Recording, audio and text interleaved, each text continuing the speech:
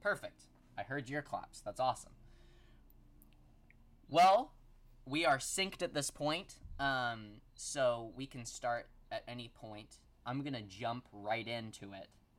Welcome to our podcast. My name is Jacob Hawley. I'm here with Aric, Bergers, and Nate Leid. We are starting this podcast basically to just talk about ministry and kingdom stuff, and I'm already getting sweaty thinking about talking into a microphone right now.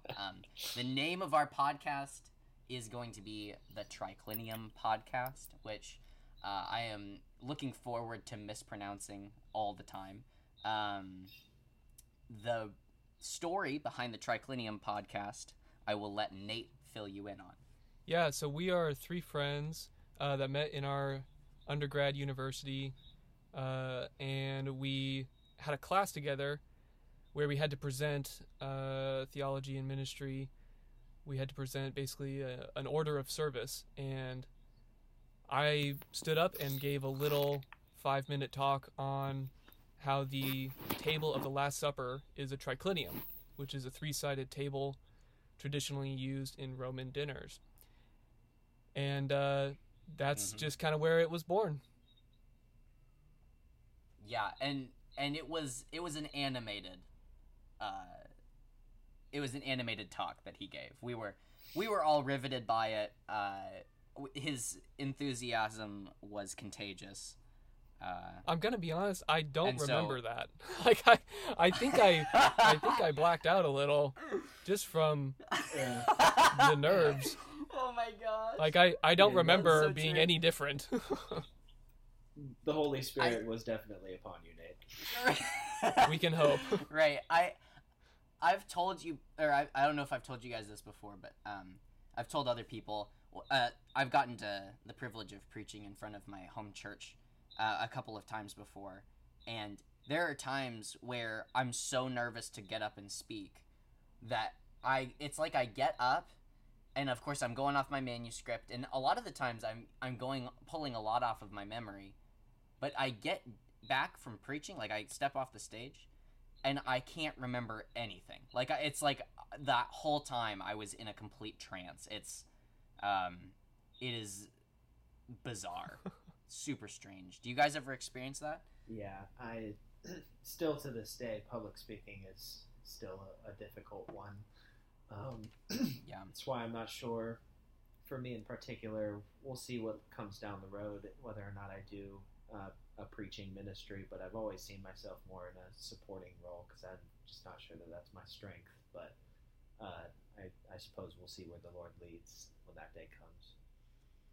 Aric, one day I want you to get up there with a towel, like a good Pentecostal preacher from the South, dabbing the sweat from your head, growling into the microphone. I mean, I want it all. I want it all. I'm sure that would be well accepted somewhere. There does seem to be, in the Bible Belt, a wide variety of opinion that floats you got to have a 3-piece suit as well, and just sweating through it. Yes. Yeah, somehow sweating through an entire suit. Hey, believe it or not, yeah. In sweat. Drinking 3 or 4 water bottles while you're up there. Yeah, I mean, there's people out here. They're dressed to the nines, man. They're ready to go, and you know Wow. what? I'm not stopping them. I think it's great. So actually, that's a good place to start, which is like, where are we? Like, we're talking right now on a conference call, which I giggle even thinking about that because we have such technologies as Zoom and FaceTime and all these wonderful technologies, yet we've resorted to something from the early 2000s. So we're on this conference call, but we are not in the same state. We are all over the place. So Aric, where are you positioned right now? So at the moment, my wife and I are living in Louisville, Kentucky. Obviously, God bless you. Yes. It's God's country out here. Yeah. Oh but, boy. No. But anyways, I grew up my entire life. I'm 23. I lived in Oregon for 22 out of my 23 years now, and decided that seminary was a part of God's calling for me, and so we made the move out to Louisville so I can attend the Southern Baptist Theological Seminary at the moment. So we've been stationed here for about a year, and we're, experiencing all types of nuances and things in life, and it's been great so far. The Lord has been good to us. Yeah. And if you've never been to Oregon and you live in the Bible Belt, it's basically the exact same as a place you would discover in the Bible Belt. The South and Oregon are exactly the same. There's no difference.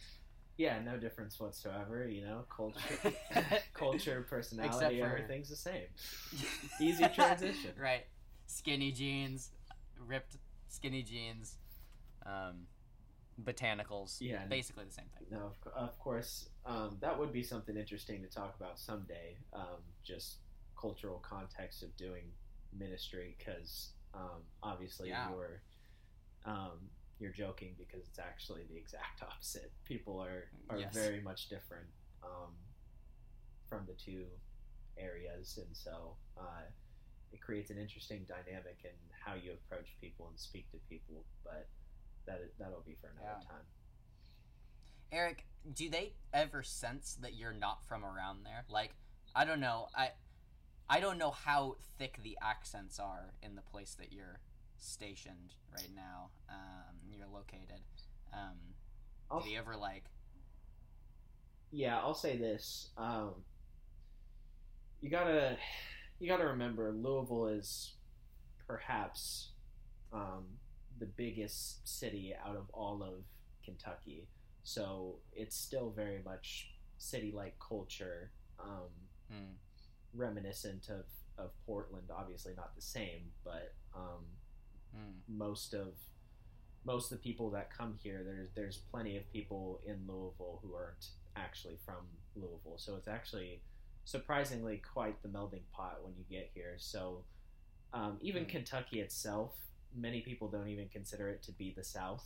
So you kind of have this odd mix between, yes, there are many Southern folks, particularly with Southern accents, I think you're mentioning, but Colonel Sanders, there's being one of them. Hey, his gravesite's out here, and there's literally, I'm pretty sure, a yellow brick road leading to it. So, oh my gosh! But that's just a rumor I heard. But anyways, besides the point, there's a whole bunch of different people that are here, so it's kind of an interesting dynamic because you get a number of different perspectives. I don't like how complex your answer was. I wish it was more simple, and me too, so man. That I could it's confusing. People. Nate, where are you at? So right now, I am coming to you from Dallas, Texas. So like Aric, I was in Oregon for 22 out of my 24 years, and made the big move 2 years ago, right after my wife and I got married.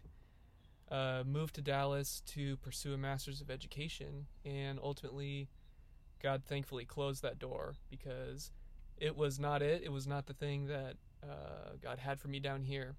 And so thankful that he closed that door, because it led to 2 fruitful years of ministry within a church that Lauren and I were lucky enough to call our home church before I started working there. It was very educational. It was a great environment to learn and to grow and to work in a church.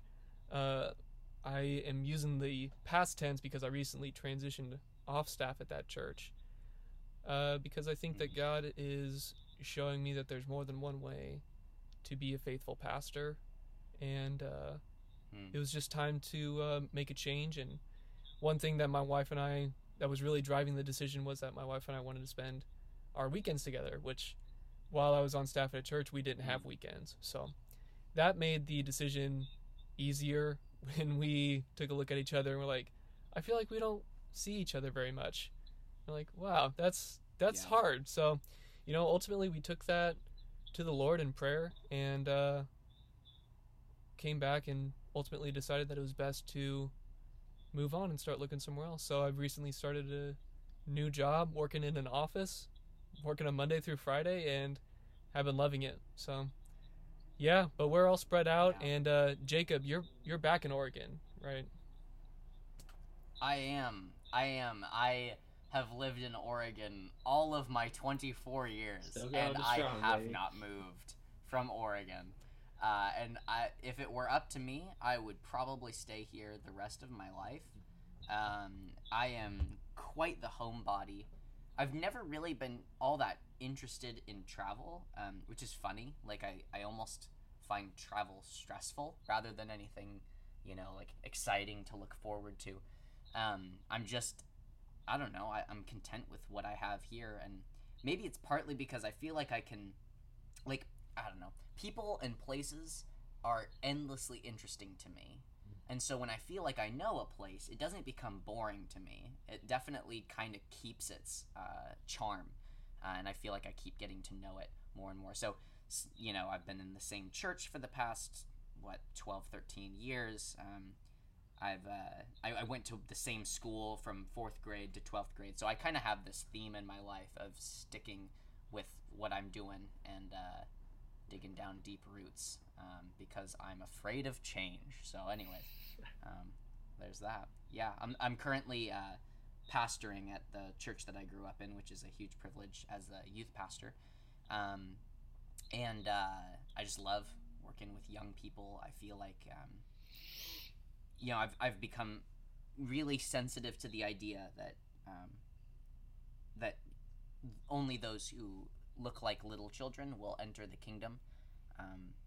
Those are Christ's words, and I feel like the longer I think about that, the more important youth ministry and kids ministry becomes to me. I feel more and more drawn to it as a calling or as a vocation. And man, I just love being a goofball with kids. It's one of the only places where I get to be just absolutely weird and crazy, and I can, my sense of humor isn't obnoxious. So you fit right in. yeah, I'm loving it. I fit right in. I often tell them that I am a youth, and that's why it works well for me to be the youth pastor, because I am one of them. But for those of you that don't know Jacob, A child. Jacob is actually like an 80-year-old man. Like he is Yes, very, I am. very old spirit. Yeah. Yeah, No, literally speaking. I'm on heart medication as we speak because I just no, yeah, I like some older things, but yeah, I definitely am goofy like a 4-year-old a lot of the time. So yeah, so welcome to our podcast. I was texting with the boys on our group chat, which is the name of the group chat is Gary Busey, and we will explain that another time. But we were talking about what we might want the first episode of this podcast to be talking about, what we would like to converse about, and shoot the breeze about. And man, something that's been on my mind a lot recently is prayer. And I think it's been prayer because when I was growing up, prayer had so many different ideas attached to it, so many different descriptions, and so many different motivations, like why people would pray and what they would feel comfortable praying for and what they would expect out of prayer. And the fact that all of these people had all these different ideas, and sometimes they would hold these things in tandem that were like borderline contradictory, things that they maybe motivations or expectations in prayer that seem to like contradict each other. And so I've just been thinking, man, probably for the past year or so, pretty heavily about prayer, and I just wanted to open up that topic of discussion. I want to hear what you guys think about prayer. So let's start. I'll narrow it down so it's not just like, what do you think about prayer? Because like that's so that's too wide. Let's start with like, what do you guys think prayer actually does? Like, what is the function or what is the mechanism of prayer? What is happening when we pray?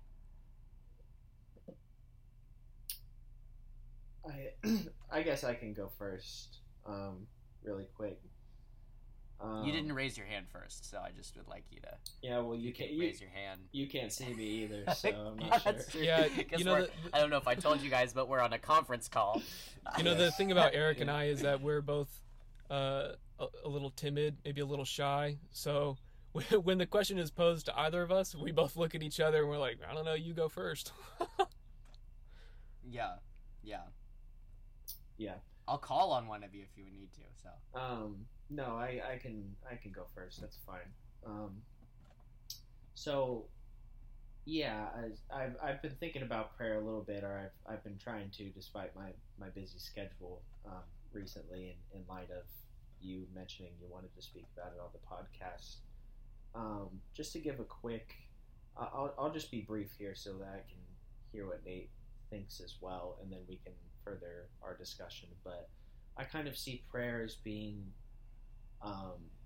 the means by which God accomplishes his sovereign will in actuality in the world. Okay, so there's spoken like a true Southern Baptist. Yeah, no kidding. Reformed Baptist at that. No, but anyways, so the reason I kind of put it that way is because when you mentioned you wanted to speak about prayer, I kind of thought of a common stereotype that I feel many people have heard, but also something that was told to me probably when I was much younger in youth ministry, is the idea that prayer is a two-way street. And obviously I take great issue with that today. It feels foreign to Scripture when you approach Scripture, the idea of it being a two-way street, when you really boil it down to what that means. But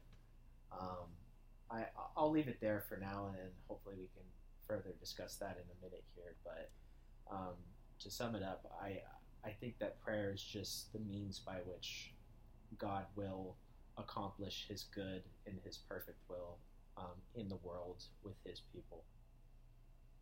I'm interested. I want to cut in here quick before we get to Nate. I'm interested.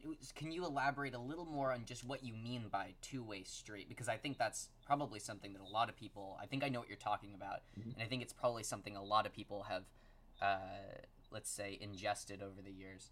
Sure. Yeah. All that I mean by two-way street is it's kind of this idea that if God is truly hearing me when I pray, then almost like the idea that I pray, and because I'm praying, God is going to do what I ask for, no ifs, ands, or buts.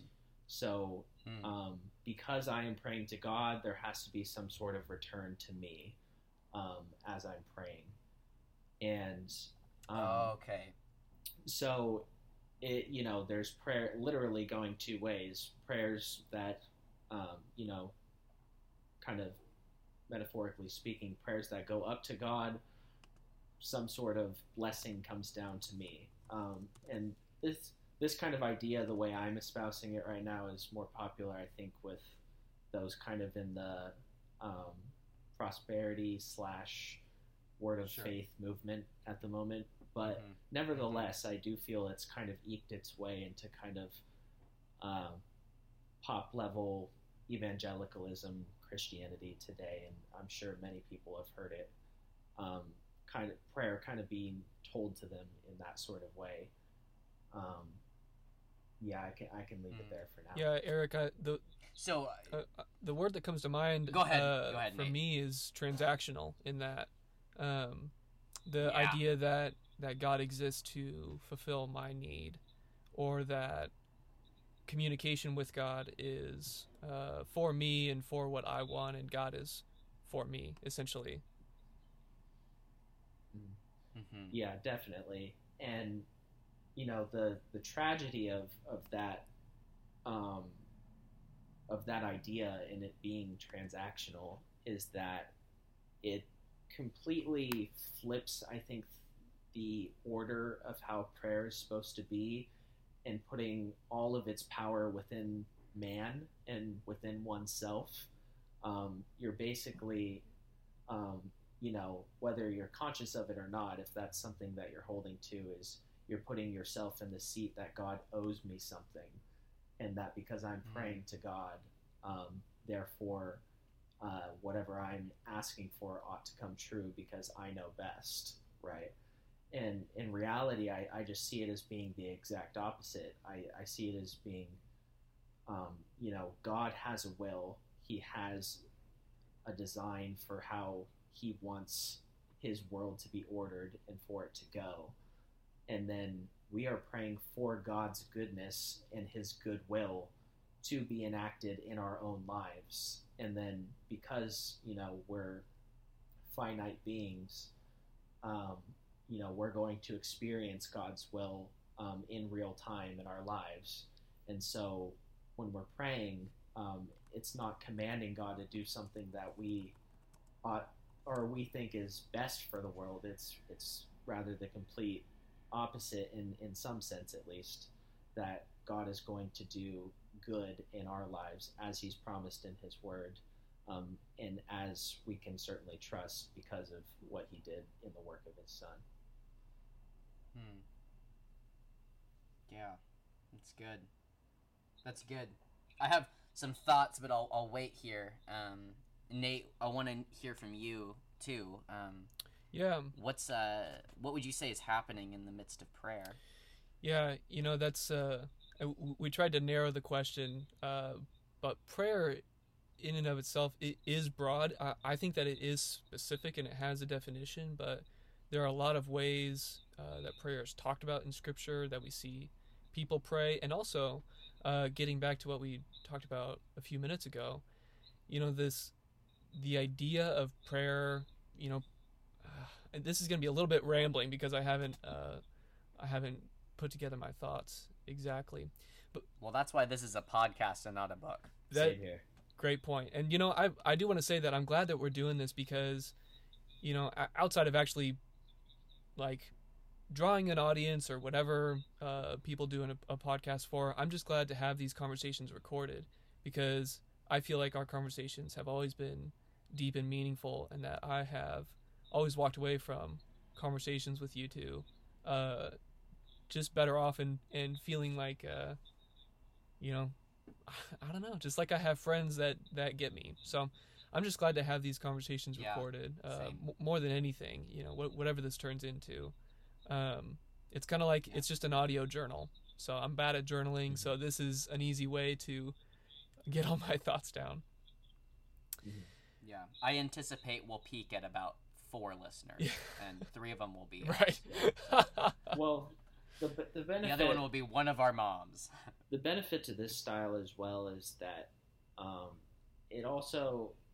it's relatable to people in the fact that we're just 3 guys having a conversation with one another and expressing our actual thoughts in real life about God and concerning his word. So it's not robotic in the sense that, we've devised our perfect theology, but it's something raw in that, even what we're saying right now might be horrifically wrong, and you see that in the future, but it's a place where we can really enact iron sharpening iron with one another, and hopefully if listeners pick up, that's the same for them as well.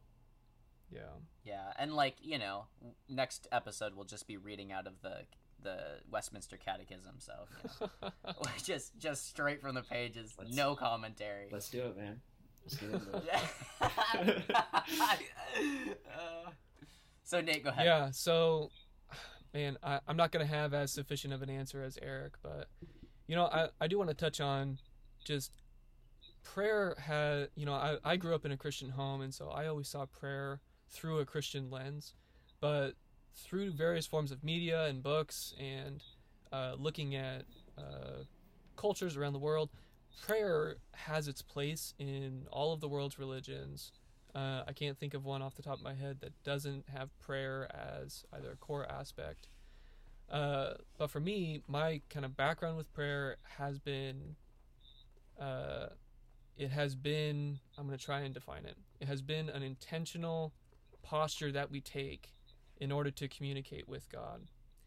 Now, that's not saying the only communication that we have with God is through prayer, but in my experience and kind of what I'm thinking right now is that praying, for Christians especially, is when we humble ourselves before the King, when we take the posture of recognition of the King of the universe, the creator of us, of our world, the higher power that is in our world and in our life. We take the posture as lesser than him, and we there are a couple things to do ultimately. We recognize him as above us. We communicate with him. We genuinely and honestly bring our celebrations and we bring our trials to him. And then we also humble ourselves and we say, Lord, I don't know what's going to happen, but I will express my faith in you through whatever.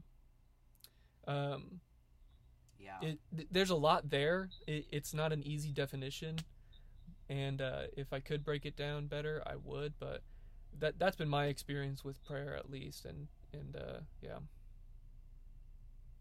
Yeah, that's good, Nate. That's good, and I like. Did I catch you right when you said in the beginning that it's a posture that we undertake to communicate with God? Yeah, and I want to be clear that it's intentional. It's a posture that we don't just take by accident. It's something that we do on purpose. It's not something that just happens like, oh, I found myself in prayer the other day. It's like, no, we put ourselves there intentionally, and it might come to the point where prayer is built into our rhythm that it just becomes a natural function, but it is still an intention that we do to specifically to lower ourselves and humble ourselves before our King. Yeah, that's really good, Nate. That's really good. I'm reminded in that description, you used some bigger language, but like when I'm teaching kids, and especially like when I was working in Sunday school, the simple way of breaking down prayer for someone young is just that you're talking to God, right? You're communicating. It's the posture of communication with God. You're just talking with God. And I think there's a deep simplicity and kind of an innocence to that. I don't know. That's somewhat sentimental to me. I was talking with a good friend of mine, who I would say has been kind of walking me. I've been having as you both know, what I might call a Bardian restructuring of my faith, which means I've been taking seriously the theological claims of a guy named Karl Barth. And if you know me, I talk about him way too much, and most of my posts on Facebook have to do with material about him. And so I'm sorry ahead of time for how often I will bring that up. But he answered in true Bardian fashion when I asked him, what's going on in prayer? What are we doing in prayer? He said, we're becoming creatures before God. So, part of what you were just saying, that submission, that kneeling almost. I think that's a good postural term for what's going on in prayer. The place that we hold in prayer is of the creature. We recognize that we are not self-sufficient when we pray. We recognize that we have need, that we aren't all that we could be, or even as simply as even if we have everything, we don't receive what we have from ourselves. We receive from someone else. There's a source outside of us for all the things that we depend on to be who we are. Yeah. Yeah, definitely. So yeah, I think I really like that idea of like we are becoming creatures. We are retaking up that mantle of creatureliness, which we lost in the fall when we turned away from God and rejected Him as our head. We're resubmitting, and by submitting, we are re-entering into the relationship that our being springs from, which is that relationship of creature and creator. So Yeah, and it's a little different too. I was thinking about spiritual disciplines and how prayer is a discipline. It's a thing that you do. It's a thing that you practice. yes, But and as I was speaking, I was like, it's how we posture ourselves before God. It's how we are simultaneously pouring out our hardships and our good times, and it's also how we fill ourselves with God. And that just made me think about scripture reading and how we go to scripture in order to learn more about God, and we go to scripture in order to be reminded of God's truth and also to be reminded of God's power and promises. But it's also a little different, as we look at and consider the Bible as a historical document, as a document and books that were written in specific times and places, written not about us. It is a document that we approach in order to learn something and learn about God and how He interacted with His people in a particular time and place. That still applies today. We still draw meaning from the text, but prayer is when we approach God on a personal level too. There is a innate personal aspect to it, and yet I don't want to get lost in just the personal, because this is what Aric was talking about, in that prayer is not just transactional. And I think that a lot of different ideas around prayer, or different ways of practicing prayer, particularly the secular notion of prayer as, well, you're going to God to make requests, or God kind of becomes this Santa Claus figure where you write your list out and you request it, and if you're good enough, you get it. Right. So I want to touch on what Aric is talking about, because prayer is deeply personal, but we also empty ourselves as we are in prayer. So it's really interesting, because it is kind of a paradox, because it is deeply personal, and yet we empty ourselves before our Lord, and then our Lord fills us with Him and His Spirit and with His promises, and reminds us of Him, and then also directs us to people around us. And I don't want to miss that aspect of it, because like Aric was saying, prayer is is the way, or one of the ways, that God will what'd you say, Aric, exactly? He will accomplish His mission on earth. And a part of that, a part of that is that He directs our eyes and our hearts. He breaks our hearts for those around us. That's a phrase that I like to use. And when I ask people, we talk about purpose a lot at our church.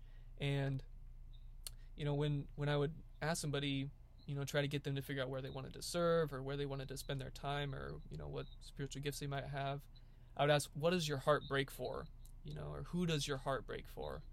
And because oftentimes God will use that as a kind of road sign to point you in the right direction. So, prayer is simultaneously this very deeply personal thing, but it's also a very emptying thing, and it's a practice that points us to those around us, and makes us recognize not only ourselves but the people around us.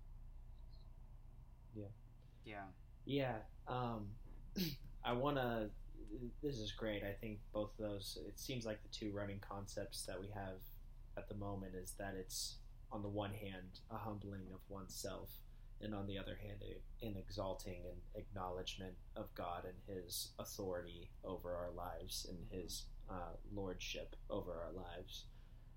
I want to kind of put some meat on the bones of what we've been talking about so far. And there's a scripture that came to mind just while we were talking. I'll just read it now. Then maybe where are maybe, you at? I'm gonna read from John 15 in particular. Verse 7? Verse 7. That's right. Yeah. I had it drawn up in front of me. That's Perfect. hilarious. Yeah, I got one more too, but we can stick with this one for now. That's so good. Let me just read it for one moment. It says, "If you abide in me, and my words abide in you, ask whatever you wish, and it will be done for you." So, I don't think we're pulling this verse out of context when we're speaking of it here. And kind of keeping that idea of like prayer, whether or not it's transactional, humbling oneself and exalting God. Christ here clearly seems to be saying that, prayer isn't a two-way street, in the fact that if you are coming to God in a wrong manner where you're exalting yourself rather than Him, you shouldn't be expecting that your prayer is going to come to fruition for you, no matter how good you think that it is. So there's a heart position behind one's prayers and how we approach God that will inevitably manifest itself as you are interacting with your Creator. And it also kind of, this is a different scripture than the next one I was going to think about, but it made me think about when Jesus was speaking with the Pharisees about ceremonial cleanliness with what goes in the mouth and comes out, and so prayer, to tie it to prayer there, it kind of seems as though there is a sense in which what is coming out of your mouth really is going to reflect your inner heart position, and whether that be something that is defiling, like such as selfish or self-centered prayer, or it could be something good in the sense that John 15:7 comes in the sense, and it's like, if I'm truly humbling myself and coming before my Creator, and I'm seeking the betterment of my neighbor, whoever that may be, or just the general good of God's creation, then if it is a part of God's will, it will be done for you. And that's both extremely comforting for the reason that God truly will work in your life through your prayers. He truly does answer prayers, but also that He guards against evil and prayers that are coming wrongly to Him. He does right, no matter the scenario. Yeah, I hear you, and I think that was a heavy aspect of my theology of prayer for a long time, is that it's James saying, you ask but you do not receive because you do not ask according to God's will, right? You ask in order to spend on your pleasures. And so I think it's all, the text almost begs us to tie the two of those together, because there's such similar sentiments, that the will of God, or the word that remains in us, is the you could say is the connecting, it's the thing that establishes our prayers as truly faithful. But on the other hand, I also think that at least in my experience, this is oftentimes utilized in a way that is almost overly cautious about what we ought to be praying for. I don't know if you guys also hear this in your churches, but I know that I've heard many times before, well, we'll pray for you to be healed, but God might not will that, so just keep that in mind, or these kinds of ways in which we almost safeguard ourselves from disappointment by bringing up how God's will is mysterious, and maybe God won't answer the prayers, and I've become, I wouldn't say, I've become very skeptical of that. I've become pretty, like almost allergic to that. It feels so, um, almost legalistic I see. and stoic, right? It's like, well, prayer is basically just like offering our ideas of what might be nice, but in the end, God has a deterministic way that He's going to answer everything. So prayer, in and of itself, almost becomes an empty exercise. Like I don't Right. feel like I can concretely rest on my prayers when I have that notion. So how would you, I don't know, how would you address that, or how would you infuse something concrete into prayer so that when Jesus says things like, you know, when you ask for things in prayer, believe that you've received it and it will be yours. Like Yeah. what grounds our expectation? Yeah. Um, Nate, if you have something you'd like to say in response to that, go for it. If not, I can respond. Yeah, no, go for it. I don't have anything off the top of my head. Um, yeah, I mean, I think there's somewhat of a duality going on. That is a great point. Because if I'm hearing you right, basically we're asking, can we fully trust that God will answer my prayer when I do it, and can I just put my entire hope in the fact that what I'm praying for will be answered, or Yeah. do I keep some sort of reservation as if it might not work out in a certain way? And Yeah. I'm not sure that I have a straightforward answer at the moment, but here's what comes to mind is the fact that um, I think there is space to be able to trust that, what I'm praying for is truly going to be accomplished, um, because in the right um, I'm coming in the right posture towards God, and I'm truly trying to submit my prayers um, to His Word and to His goodness, and seek out it being in alignment with what He's established in His Word. Um, I don't know. I'd be curious to hear your thoughts, but I wonder if it's that clear cut all of the time, because sometimes I could see it as being difficult whether or not to discern if what I'm praying for, what I'm asking for, is truly something that is in accordance with God's word.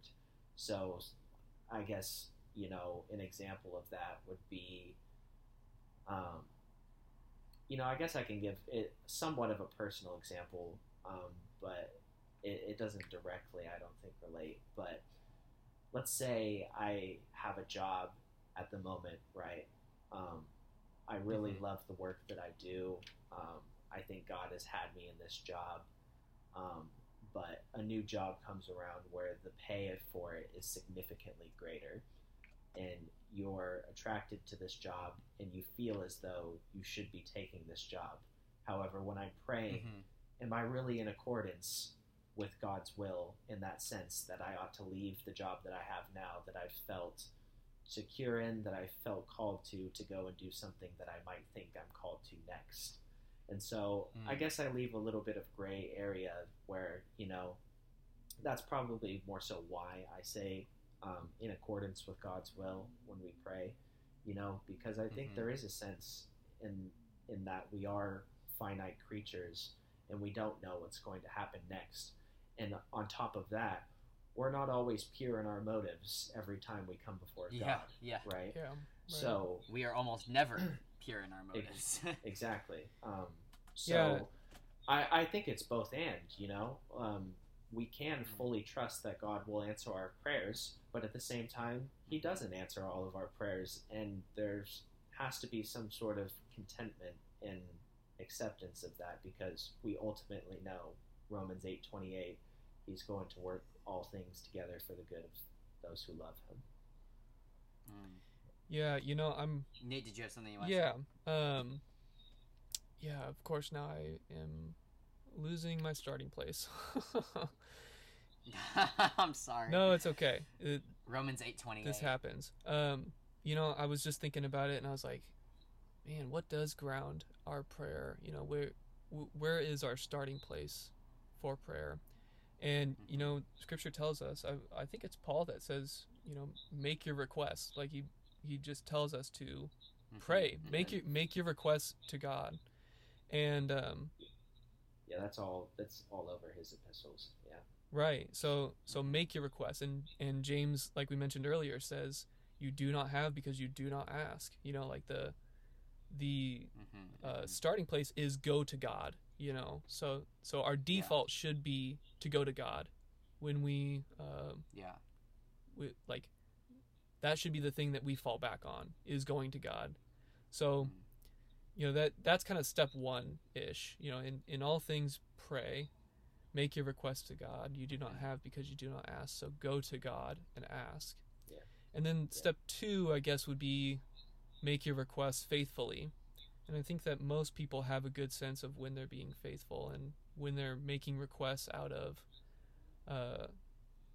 when they're making requests to God out, and I say requests, but when they're praying to God out of selfish pursuit versus the pursuit of God or the pursuit of others. I think most people generally have a sense, but some people really don't, and some people, you know, I do believe that people's selfishness can override their ability to see beyond themselves. It's just selfishness and narcissism. But I think that the other thing that I wanted to say too is, you know, we have to be reminded about this, especially us. And you know, I'm saying this confidently, but I've never lived in any other age than this, and so I'm only speaking from my perspective of right here, right now, as a young man in the 21st century. But we are not owed anything in this life. You know, the default of this world is pain and suffering and sin. And yet God has still chosen to redeem this world. He has still chosen to pursue us in love and kindness, and to the point of his son Jesus' death on the cross. He's still chosen this world. And so I think that when we make our requests to God, we can believe fully that he has the ability, he has the power to answer our prayers, whatever they may be, but also to be of the posture of we are owed nothing. Yeah. I will say I think that's good. I like how both of you are have honed in on the concreteness of God's will, specifically that being the glorification of his son and the love of the neighbor. Like, I think any prayer that somehow forgets those two ends becomes something other than Christian prayer. Now, that all being said, when you say we're not owed anything, I can stand firmly in that I, in and of myself, am owed nothing. But at the same time, I am owed something because of the promise. Right. And I think, and because of the good character of God. And so I think Christian prayer also, this is a quote from Calvin, that when we pray with Christ's mouth. When we pray, we're praying with a voice or with a pleading that isn't our natural pleading. It's entering into the Trinitarian the Trinitarian relationship. It's entering into the privilege and the favor that Christ enjoys with the Father. And so, like, I think to say we aren't owed anything or that we shouldn't expect, if we're not careful, can denigrate our place in the body and in the as the bride of Christ, as the brother of Christ, as an adopted child in the family of God. And so, like, recently I found myself, when I'm not receiving what I've been praying for, I found myself saying, like, listen, God, I know that I'm a sinner, first and foremost, and that I am owed nothing, right? In and of myself, I have no stake or claim. But because of Jesus, I do. I, like, if it is true that I am in your Son, if his word does abide in me and I do abide in him, which at least I do believe I'm abiding in him, and I think entirely out of weakness, right? Like in total knowledge that apart from him, I can do nothing, right? But if I am abiding in him, then I can expect, and I think so like the parable of the widow knocking at the door, which is prefaced by Jesus, or by at least by Luke, saying this is a parable that Jesus told the disciples that they may not lose hope or lose their endurance in their prayers, that they may not give up in praying. So like I think if I'm gonna pray, and this has become really important to me recently, if I'm going to pray for things, if I'm going and more than that, if I'm going to sacrifice my own possessions or my own way in favor of trusting God to provide for me, when I pray, I need to believe, I need to expect that God will answer me, or else like I won't make the leap, I won't make the jump. If I don't feel like God's got my back, then I don't feel like I can be free to love my neighbor in the fullness that he's called me to. And so, I think we as evangelicals particularly need to be like, we almost need to reassess or reanalyze, or we need to maybe even just reconsider the place of confidence in prayer. I know that we have had abuses of that. I'm no,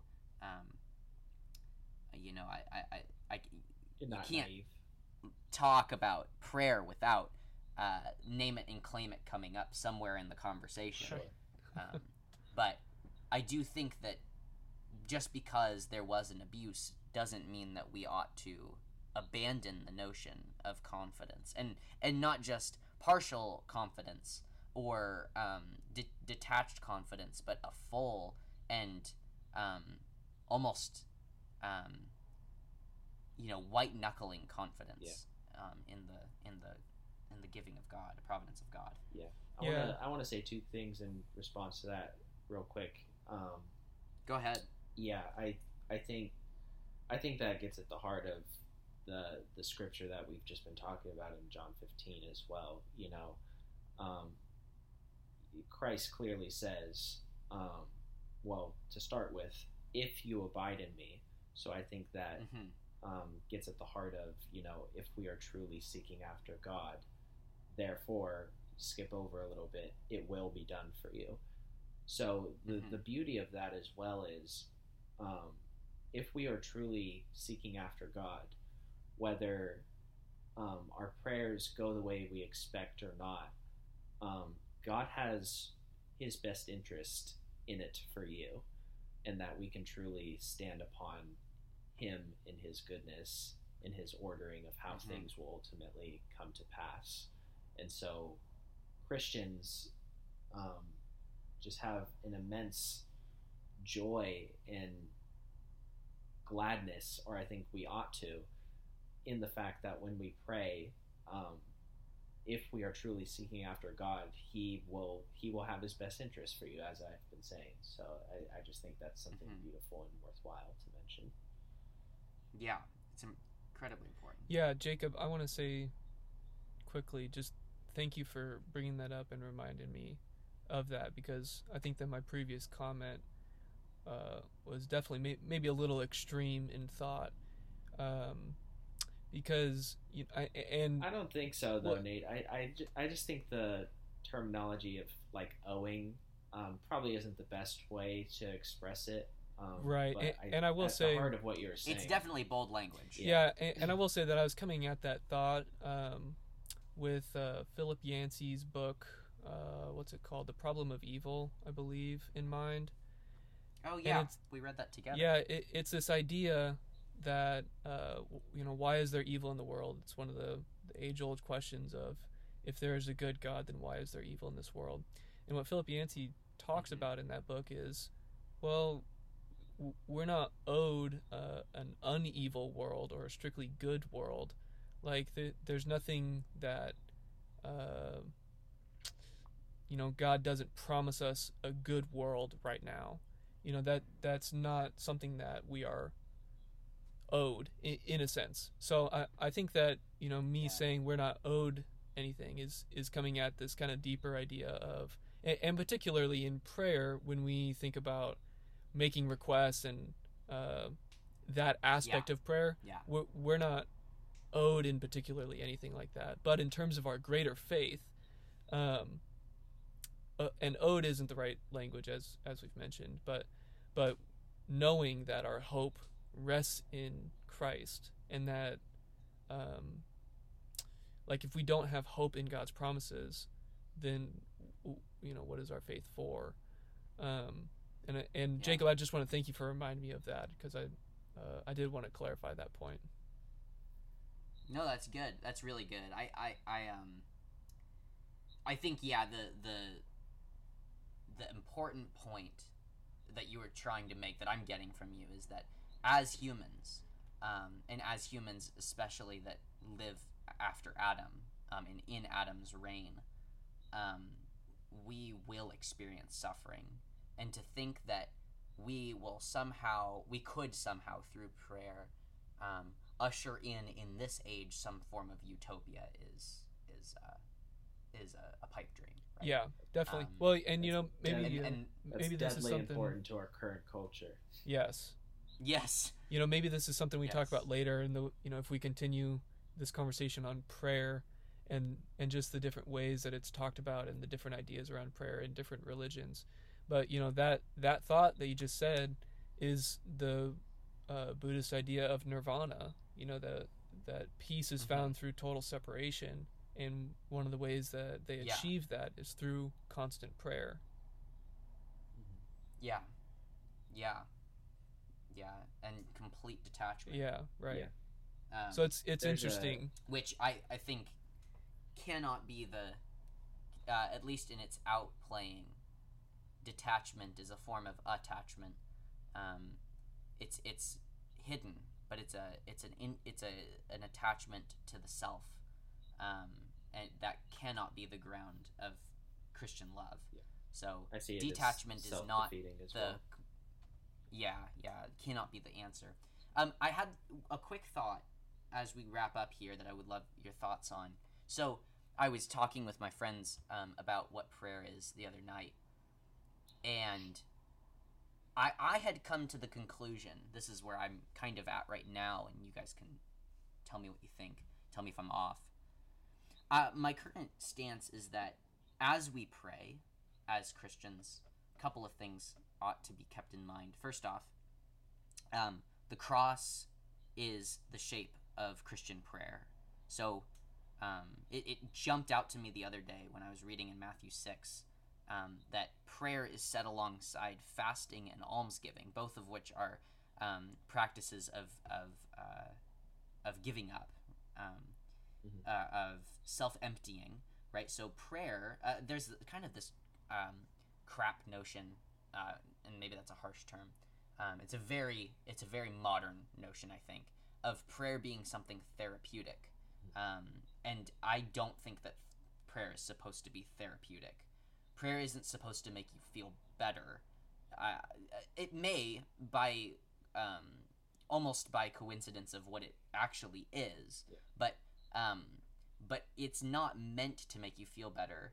And if your prayers, if you won't pray unless you feel good, then I don't think that's genuine Christian prayer. So that's one thing. The other is as far as like what we can rest on. I believe that all prayers that are allowed to persist will be answered. Now, it often happens that people do not keep praying. They lose hope. They lose heart. they cease expecting. Yes. Or God changes their prayers. I've had that happen to me. This is really bizarre. I've had prayers before where I've been praying the same thing for like a year straight, and then all of a sudden, and it felt almost alien, where all of a sudden I was just like, I don't need that anymore. I know and am grounded in a different desire now, and it's not that. And it was like, it was bizarre. And so, this kind of hints at that idea of sovereignty, that when we enter into the realm of prayer, we are entering into God's territory. If you might say more than regular, though all places are God's territory. There's a real explicit nature of prayer being God's territory. And so if that's the case, then God can get in there and change you. He might change your prayer. Right. But I do think that if a prayer is allowed to persist, we can expect that it will be answered. But the last little thing, and this is a result of my conversation, and this was what I kind of brought out of the conversation I had with my friends, is that all things in the end will be given to us in Christ. That all prayers that we pray here and now will have their answers in Christ, at least at the very root of what it is that we desire. Mm-hmm. All tears will be wiped away. Yeah. All things, all desires will be satisfied in the coming of Christ. And so when we think about what prayer is, there's a notion that that the answer is already, that we have received it, right? Mm-hmm. In Christ, and that apocalyptically, like through revelation, through revealing it to us, Christ will kind of open our eyes in the age to come, or I'm sorry, in this current age, about the bliss in the age to come. That answers to prayer are almost a first fruits of what is to come. They guide our attention to the providing and good Father that will rectify and reconcile all things. Yeah. So anyhow, that's kind of some closing thoughts. Would you guys, anything there that you guys think's interesting or wrong or whatever? No. I just want to highlight one thing that you say, and I think that's kind of the underlying running theme of our whole conversation is, you mentioned there really briefly, prayer and its relation to desire. And, I think just the biblical development of desire as well, and how that culminates in the coming of Christ and his changing fundamentally of human desire, and then how it will further, as revelation plays out in human history, will come to a purification totally of desire, is crucial to the idea of prayer. And it was I think that's the fundamental underlying concept in John 15, like we were talking about, and just in the conversation in general, is what I think the question we ought to be asking ourselves, as we come before the footstool of Christ and of God, is what is my fundamental desire in what I'm asking here and what I'm praying about. And as just to, I know I'm beating a dead horse a little bit, but as John 15 talks about, if that desire is pure in its motive, it might not be totally pure because we're still sinful human beings, but if that desire is in good faith, it will be done, and Christians can count on that. We can count on God for that. Yeah, that's good. And Aric, didn't you say that recently for your seminary classes you had to read something about George Mueller? Oh yeah.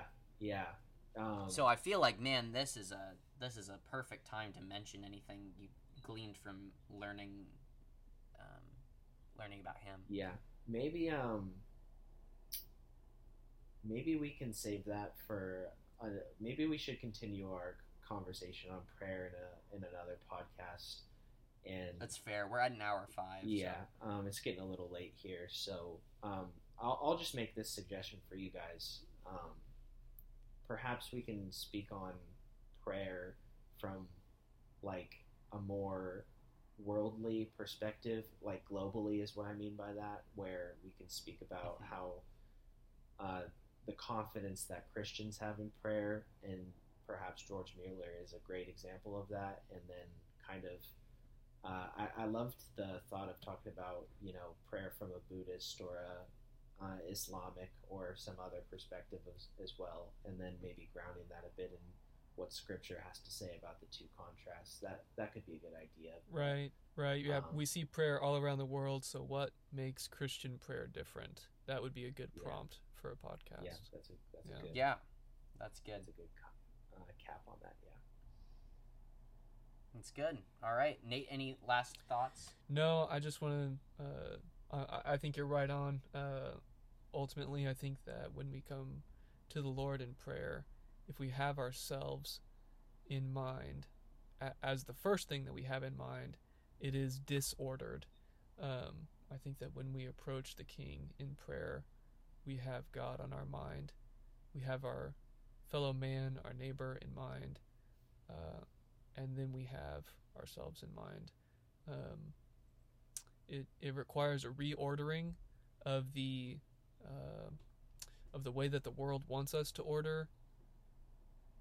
Those three things. The world wants us to even our innate desires for food, water, shelter, these things that are just so like, look out for yourself. Like even down to our fight or flight response is protect yourself. Everything in us is fighting for ourselves. And so when we approach the King in prayer, we are ultimately denying ourselves and instead saying, Lord, your will be done, not mine.